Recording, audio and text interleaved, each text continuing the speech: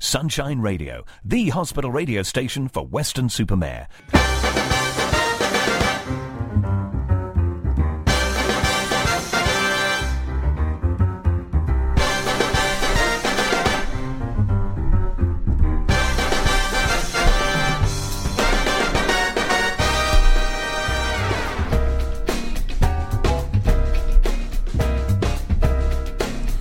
Well, hello and welcome to the Sunshine Cinema Club.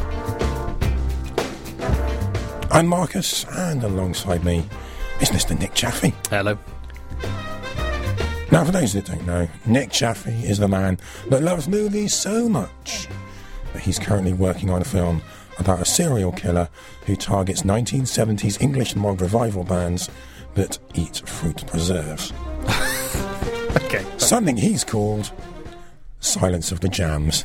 Love it. Coming up on today's show, I shouldn't laugh, it's my own joke. No, it's okay. It's good. Come on. Coming up on today's show, we'll be reviewing Bohemian Rhapsody, the extraordinary story of the life of Freddie Mercury, and then later we'll also be looking at the thrilling sequel to 2015's Sicario. It's Sicario 2, Soldado. And if you'd like to test your film knowledge, then do stay tuned for our movie quiz Take 5. Right now, though, here's Nick with the latest movie news. Yep, the headlines this week. Oscar-hungry Netflix changes strategy on cinema premieres. Kenneth Branagh and Judi Dench to star as Shakespeare and Wife in Oscar-tipped film. And Stephen King sells film rights for story to Welsh teenagers for $1.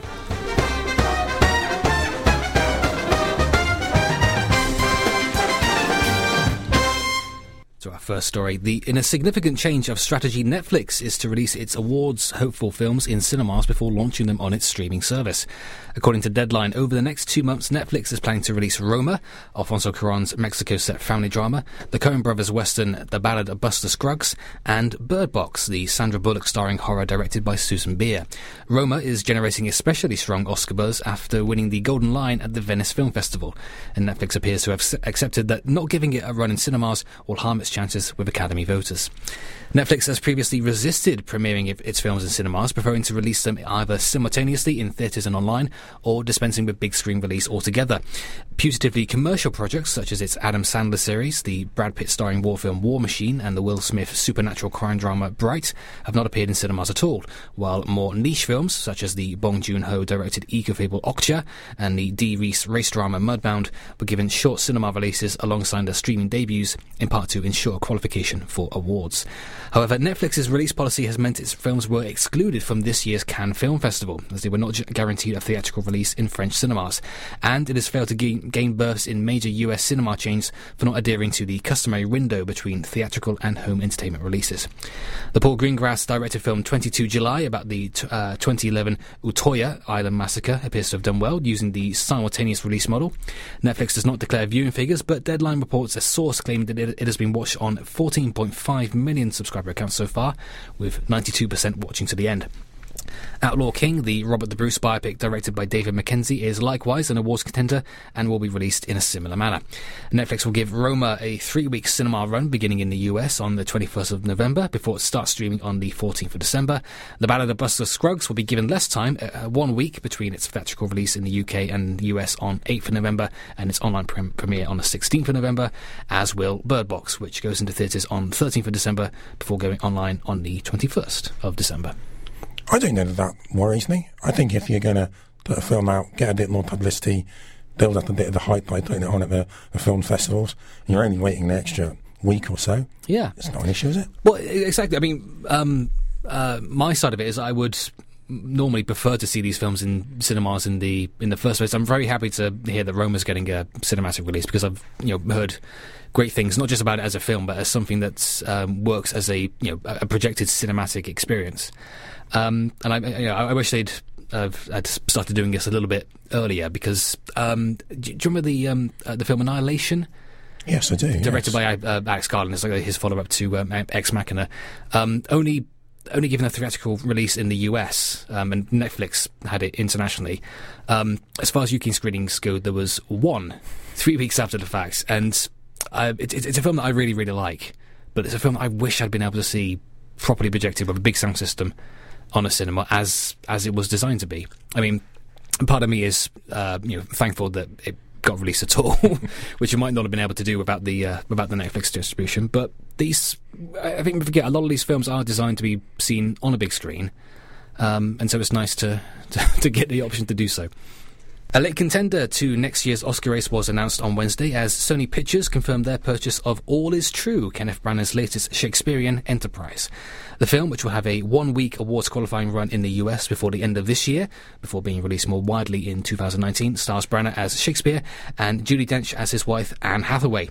The plot involves Shakespeare's return to Stratford-upon-Avon in 1613 after a devastating fire destroys the Globe Theatre. The film reportedly examines their by-then troubled marriage and their grief at the death of their only son, Hamlet. Shakespeare died 3 years later, aged 52, Hathaway in 1623, aged 67. Branagh directs from a script by Ben Elton. E. McKellen co-stars as the Earl of Southampton, to whom Shakespeare dedicated his 2 narrative poems and who has frequently been identified as the fair youth of his sonnets. Branagh, 57, has directed and starred in multiple big-screen adaptations of Shakespeare plays, including Henry V in 1989, Much Ado About Nothing in 92, Hamlet in 96, and Love's Labour's Lost in 2000. Oh, and As You Like It in 2006. That's a longer list than I anticipated. Last Christmas, he directed and starred as Hercule Poirot in a new version of Murder on the Orient Express. A follow-up, Death on the Nile, is currently in pre-production. And Dench, 83, last acted opposite Branagh on stage in a 2015 production of The Winter's Tale, and also featured in his films of Hamlet and Henry V and Murder on the Orient Express. Previous on-screen barred outings include Peter Hall's 1968 film of A Midsummer Night's Dream, a 1979 TV movie of Macbeth, opposite Ian McKellen, which I believe I saw in school, now that I think about it, and a 1978 TV movie of The Comedy of Errors. She also stars in the Branagh-directed Artemis Fowl, scheduled for release in August 2019. Ben Elton, did you say, right? Yes. Wow. Which I'm very interested in, because have you been watching his series Upstart Crow? I've seen bits of it. It's very, very good, because for those who don't know, it sort of focuses on William Shakespeare. It's a sort of sitcom, sort of in the mould of Blackadder. But with David Mitchell? David Mitchell in the lead role, and Lisa Tarbuck as Anne Hathaway, which is fantastic. And recently had a quite an emotional end to the series, which I was not expecting, but I thought they pulled it off really well. And I'm very interested to see him sort of tackle some more Shakespeare stuff. And Kenneth Branagh, as I understand, has always been pretty good at the Shakespeare thing as well. I think he's a pretty safe pair of hands. Yeah. Looking forward to it. The horror writer Stephen King has given a group of teenage fans from South Wales permission to turn one of his tales into a film at a cost of $1 for the rights. Youngsters from Tredegar in Blaenau Gwent will spend the next couple of months working on the script before filming the story Stationary Bike in and around town. They will not be able to make a profit on the film, but hope to get it screened at festivals and will send King a copy as part of the deal. Members of the Blaenau Gwent Film Academy, which is supported by the BBC's Children in Need, decided to write to King as they cast around for a project. Kevin Phillips of Green Valley Film Productions, who will help the teenagers make the movie, said King's office came back within 24 hours to explain how they could go about obtaining the rights to the story. They were fantastic, he said. Within a few days, the contract was signed, and we sent off an actual dollar, 77p, to the US. Alfie Evans, 16, and Keris Cliff, 14, are working on a script and have cast a local actor in the lead part. Phillips will direct the movie and is hoping filming will begin around Christmas time. King's short story is about an artist, Richard Sefkitz, who begins riding a stationary bike in the basement of his New York apartment building to help tackle high cholesterol. To help alleviate his boredom, he buys maps and plots a route from New York to the town of Herkimer, each day marking the number of miles he has ridden towards his goal. But as he nears the target, he begins having strange thoughts that there was someone following him on his daily rides. The Tredegar teenagers are benefiting from a scheme called Dollar Baby, under which students are allowed to make films based on King's work. The director Frank Darabont made a short called The Woman in the Room on a Dollar Baby contract, and then went on to direct The Mist, The Green Mile, and The Shawshank Redemption, all Stephen King stories. You're no pressure to the target group. Yeah. Well, good luck to them. Fantastic. Yeah. Are you familiar with the story? Cause it's, I've never heard of it. No, I mean, no. I see. Okay, so let's give you a quick rundown now of the top 5 UK box office films and the top 5 UK film rentals. We will start at the box office, and at number 5 we have Johnny English Strikes Again. Yep, still hanging on in there, so clearly people have been watching it. Not me, so I've got nothing to say about it. Number 4, we have Smallfoot. Yep, Zendaya is still Michi. as we discussed last time. I've still not seen this one, but excuse me. Interesting that it's gone up in the 2 weeks since the last show. Half term, kids are out. Well, there we go. Yeah, that'll be why.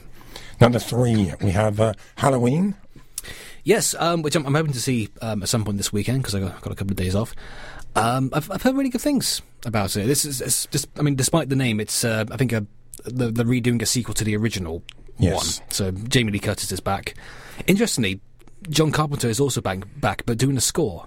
Oh, really? This one, and he has always had a good way with making music on his own film. So it'll be interesting to see what he sort of turns out for someone else making a film based on his previous work.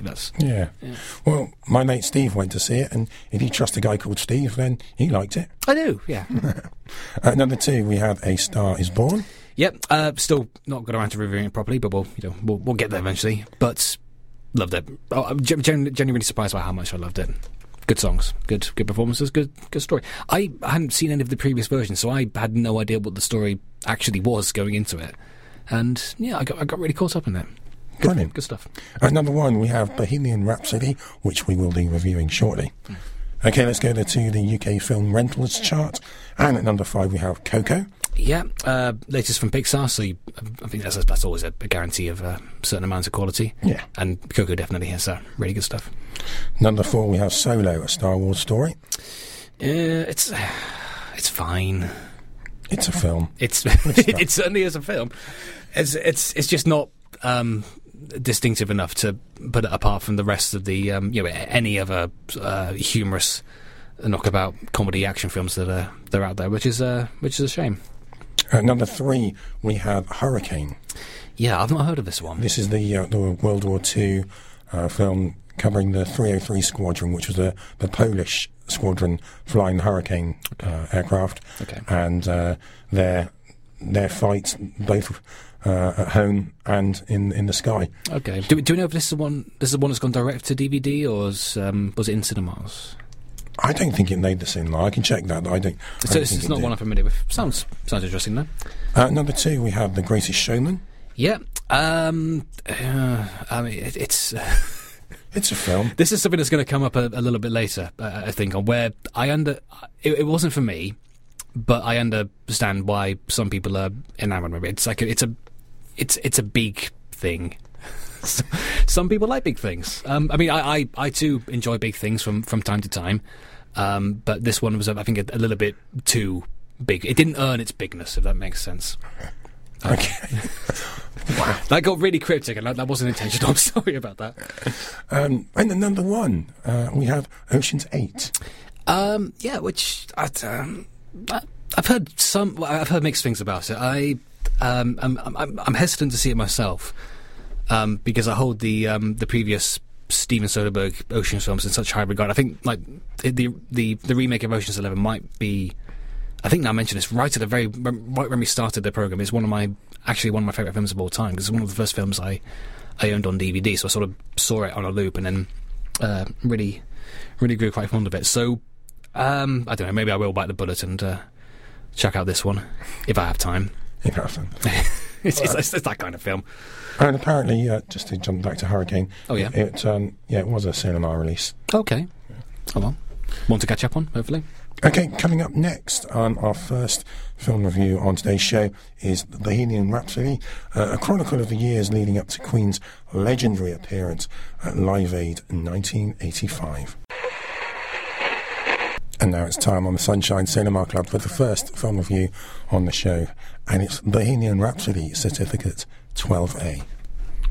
Freddie Mercury, the extraordinary lead singer of Queen, defied stereotypes and shattered convention to become one of the world's most beloved entertainers.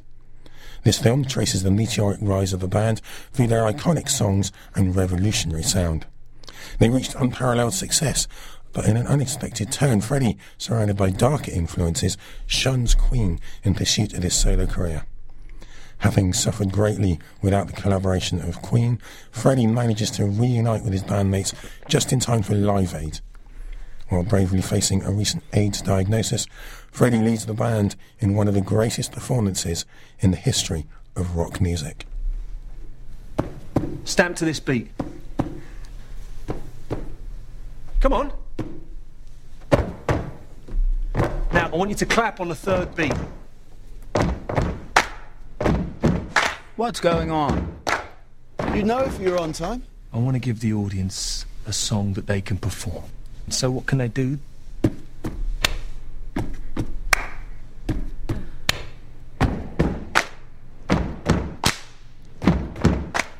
Imagine thousands of people doing this in unison. Huh? Well, What's the lyric?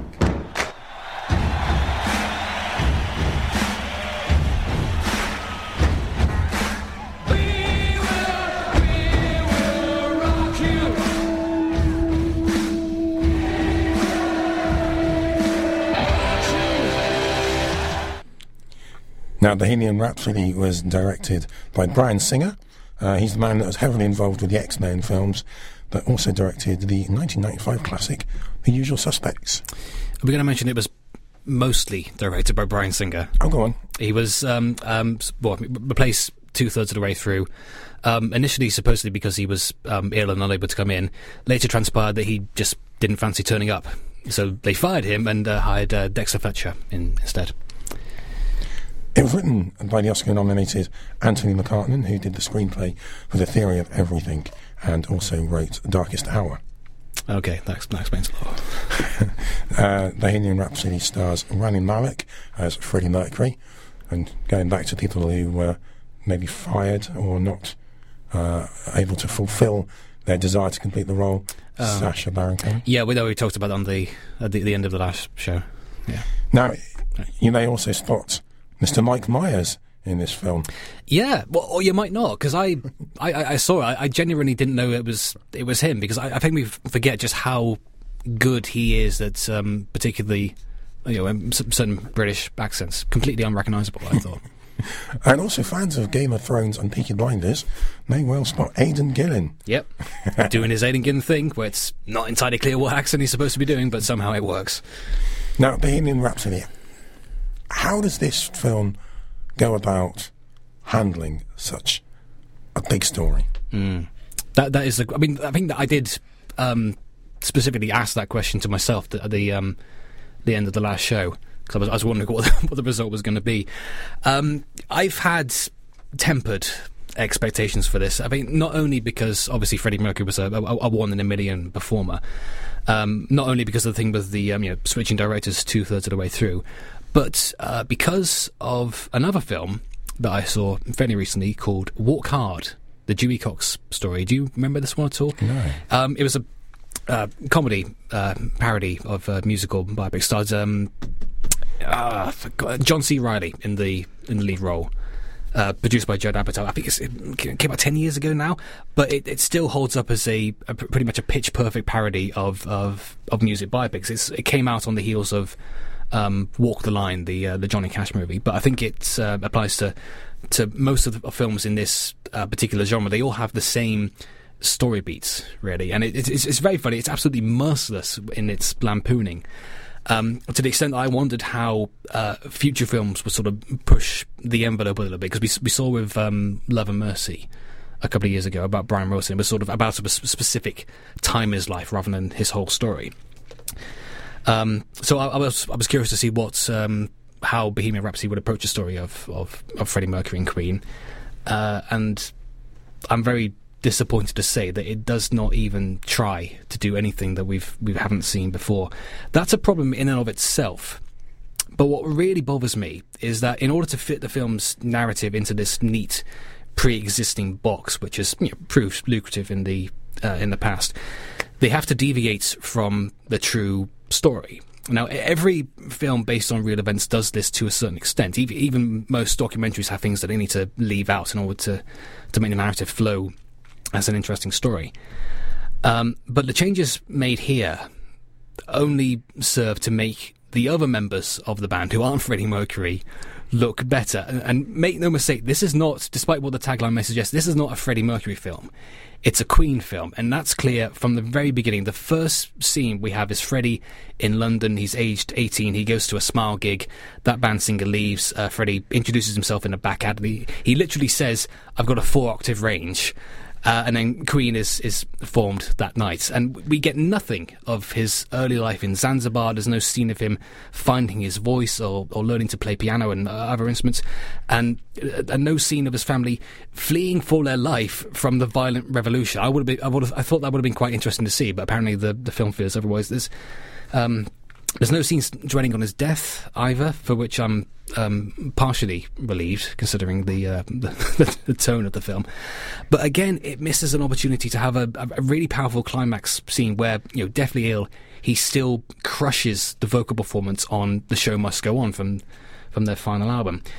So when the film isn't content leaving things out, it has to make things up, because here's the thing: Queen had a pretty easy ride. They didn't have a hit until their second album, but once they broke through, they retained that level of film pretty much for the rest of their career. So the script needs to invent conflicts to keep things interesting. And all of these inventions just serve to suggest that the band was always in the right and was never wrong. So, for example, EMI didn't want to release Bohemian Rhapsody as a single, so the band left the label defiantly, which did not happen. The film also suggests that Live Aid was not a success until Queen started performing, which is ridiculous. We literally get a scene of Bob Geldof. He's in the telephone room, and so one of the guys on the phone just sort of shakes his head, looking at him, and says, "Sorry, Bob, no one's calling." That's I almost swore that's ridiculous. It's and most egregious of all, and this is something that's included in the film's synopsis, which I find bizarre, there's the assertion that Freddie broke up the band to pursue a lucrative solo career. That burnt out and didn't go the way that he planned, and then he returned to the band with his tail between his legs, which is absolutely not true. The band never broke up. His solo career was partially successful, but he still remained on good terms with the rest of the band, and they continued to make music. They still pumped out one album every 2 years in the 80s.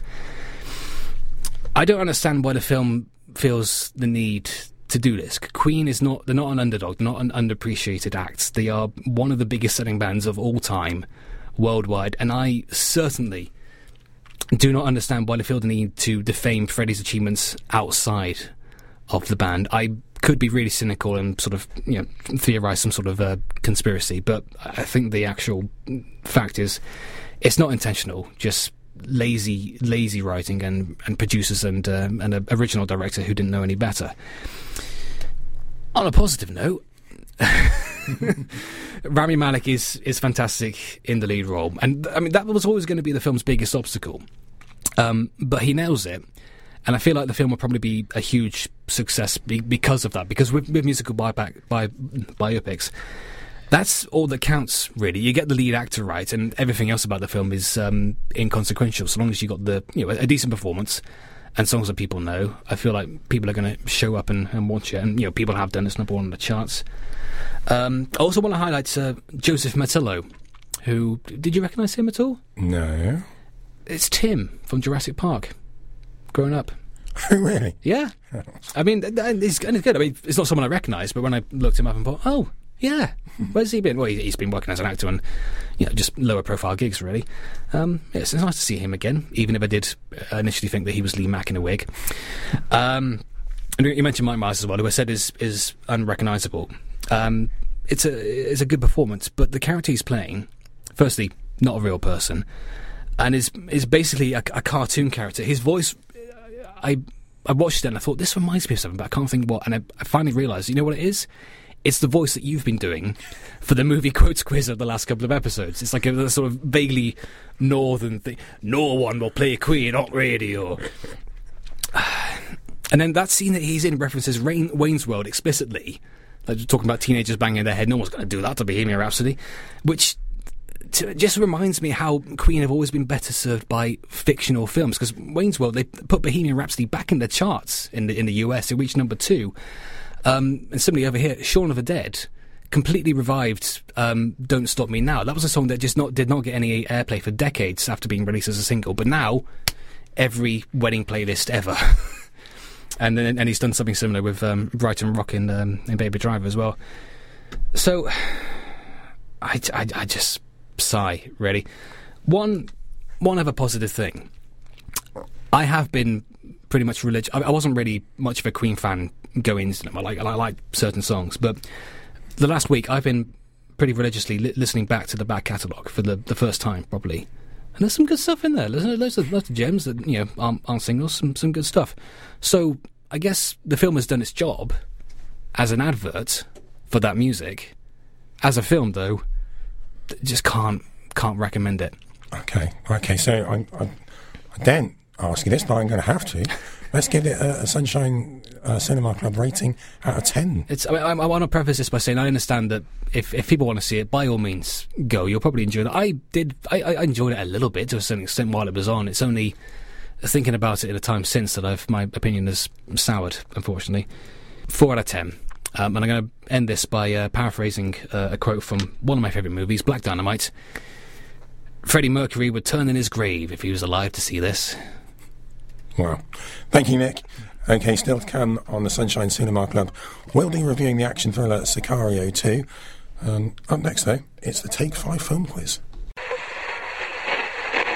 Well, you're listening to the Sunshine Cinema Club with Marcus and Nick, and now it's time for our Take 5 film quiz.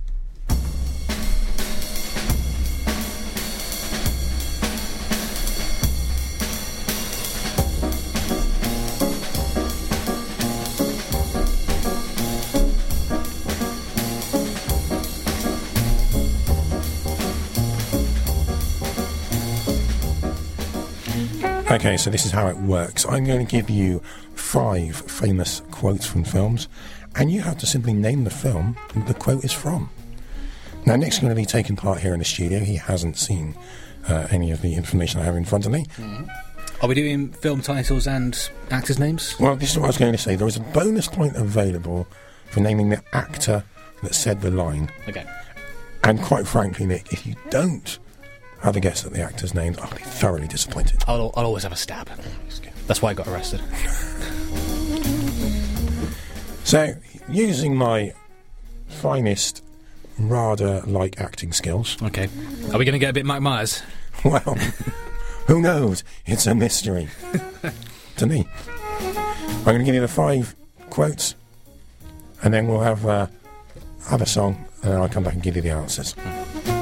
Okay, let's start with number 1. Nice easy one to start you with. Good. Frankly, my dear, I don't give a damn. Frankly, my dear, I don't give a damn. I feel like that's one of those quotes you could translate into a foreign language and people would still know what it is. Okay, number 2. To infinity and beyond. To infinity and beyond.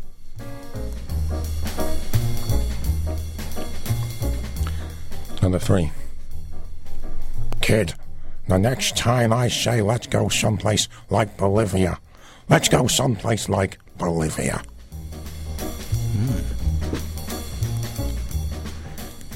Give you that one again. Kid, next time I say let's go someplace like Bolivia, let's go someplace like Bolivia. Now, see, now I'm second guessing your accents because I'm wondering if maybe that's a clue. Okay, number 4. I had the craziest dream last night. I was dancing the White Swan.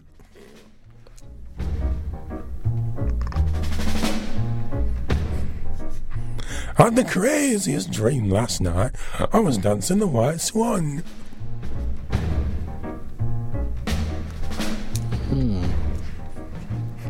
And finally, number 5. A boy's best friend is his mother.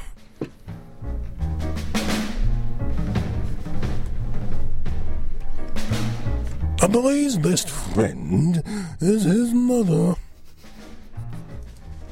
That's a new one. Hey, just keep putting them out. I know. Keep developing that repertoire. It's something. Now let's get the answers to our Take 5 film quiz.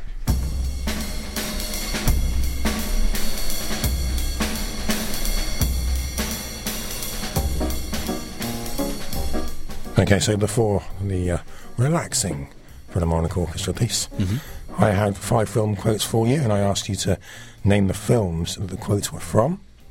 And I'm giving you a bonus point for naming the actor that said the line. I'm going to have to fall back on some of those bonus points, I think, because... It was a mixed one, I thought, this week. If I have one of these correct, it's quite a interesting deep pull, I think. Okay. Well, let's find out how you got on. I thought I started easy with, frankly, my dear, I don't give a damn. That's, of course, Gone with the Wind, as spoken by Clark Gable. Correct. And correct on the bonus point as well. Number 2, To Infinity and Beyond. There we go. Another famous one, Toy Story, by Tim Allen. Correct. Well done. 2 points there. Number 3, the first of the tricky ones. Kid, the next time I say let's go someplace like Bolivia, let's go someplace like Bolivia. See, I can picture the type of film it comes from, like a sort of buddy comedy type thing. But I've really no idea what it could be. I mean, even as far as actors go, it could be any number of people, I think. So I'm gonna pass on that one, unfortunately. Okay, the film was Butch Cassidy and the Sundance Kid. Yeah. You were thinking along the right lines. Yeah. And the actor was Paul Newman. Okay. Said the line. Okay, number 4. I had the craziest dream last night. I was dancing the White Swan. Okay, this is the one I found interesting, I think, because it's not the kind of film that we'd normally talk about on this particular show. But I think it's Black Swan, and the actor is Natalie Portman. Well done. Okay. Correct on both. Okay. Yes. Have you seen that?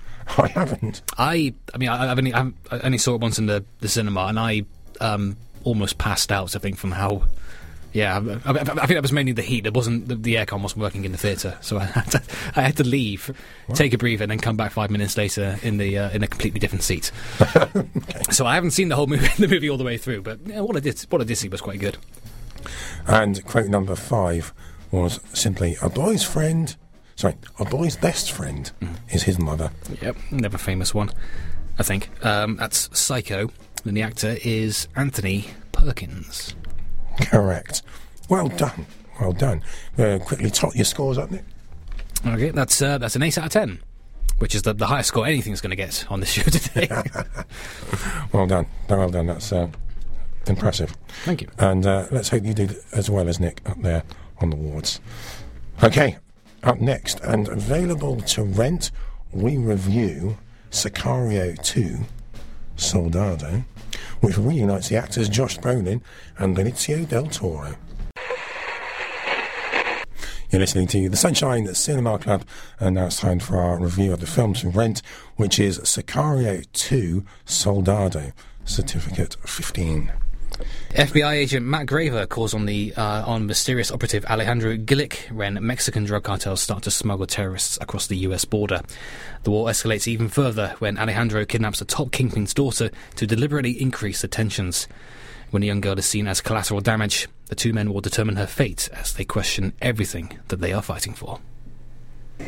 No rules this time. Turning you loose. How loose? Carlos Reyes. How's that for loose? It's your chance to get even for your family.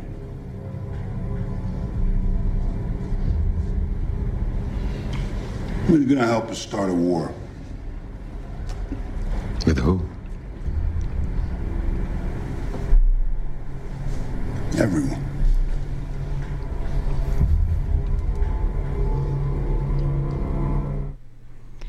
Now, Sicario 2, Soldado was written by Taylor Sheridan, who wrote the first Sicario film, and he was also Oscar nominated for writing the screenplay for Hell or High Water. Yeah, which is a really, really good film, if you haven't seen it. Yeah, with Chris Pine and Jeff Bridges. Yes, and Ben Foster as well. Yeah. Sicario 2 features Benicio del Toro, Josh Brolin, and Isabella Moner. Now, as sequels go, Nick, is this a good sequel? Is it a sequel? It's an unexpected sequel, certainly. I think it works pretty well as a sequel. I think it certainly does a good job of getting the tone right from the first one, which, as we discussed, was incredibly grim. Actually, I have to confess, I had completely forgotten how I felt about the first Sicario. I had to listen back to our previous review of it, and I feel like I did a good job. Didn't talk too fast. 8 out of 10 for my performance there, from, 2016, whenever. So the first film was, for those who didn't see it, it was a deep dive into the world of US black ops fighting against Mexican cartels, and it was... Well, it was pretty brutal, let's be honest. Almost overwhelming. And I feel that, in hindsight, that was by design. We were supposed to feel, out of our depth when it comes to looking at that particular topic. So, going into this, I did wonder what's to be gained from making a sequel in the first place, especially without the character from the first film that was played by Emily Blunt, who was she was the audience surrogate in the film. We sort of followed her starting to get involved in this world and sort of watched her attempt to navigate through it and try to understand it. We felt how she felt, and when she leaves that world behind at the end of the film, I imagine many people watching it felt content to do the same. So, but we're back, and crucially, Sicario 2 does not have a character like that. Now, we're from the start, we're following people who are already fully immersed in this dark and dangerous world, and we're more or less forced to accept what they're doing, which, for me, made it an even tougher watch than the first one. A lot of this film was dedicated to bad people doing bad things to each other.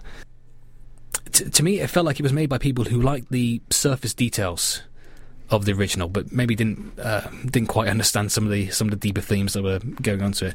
Or maybe I don't know. Maybe that's a failing on the first film's part, that those deeper meanings didn't quite get through to some of the people that enjoyed it. How did you feel about the opening scene? Well, I think it's horrible. I know that. I thought. I tried to put it into words. Yeah, pretty disgusting and.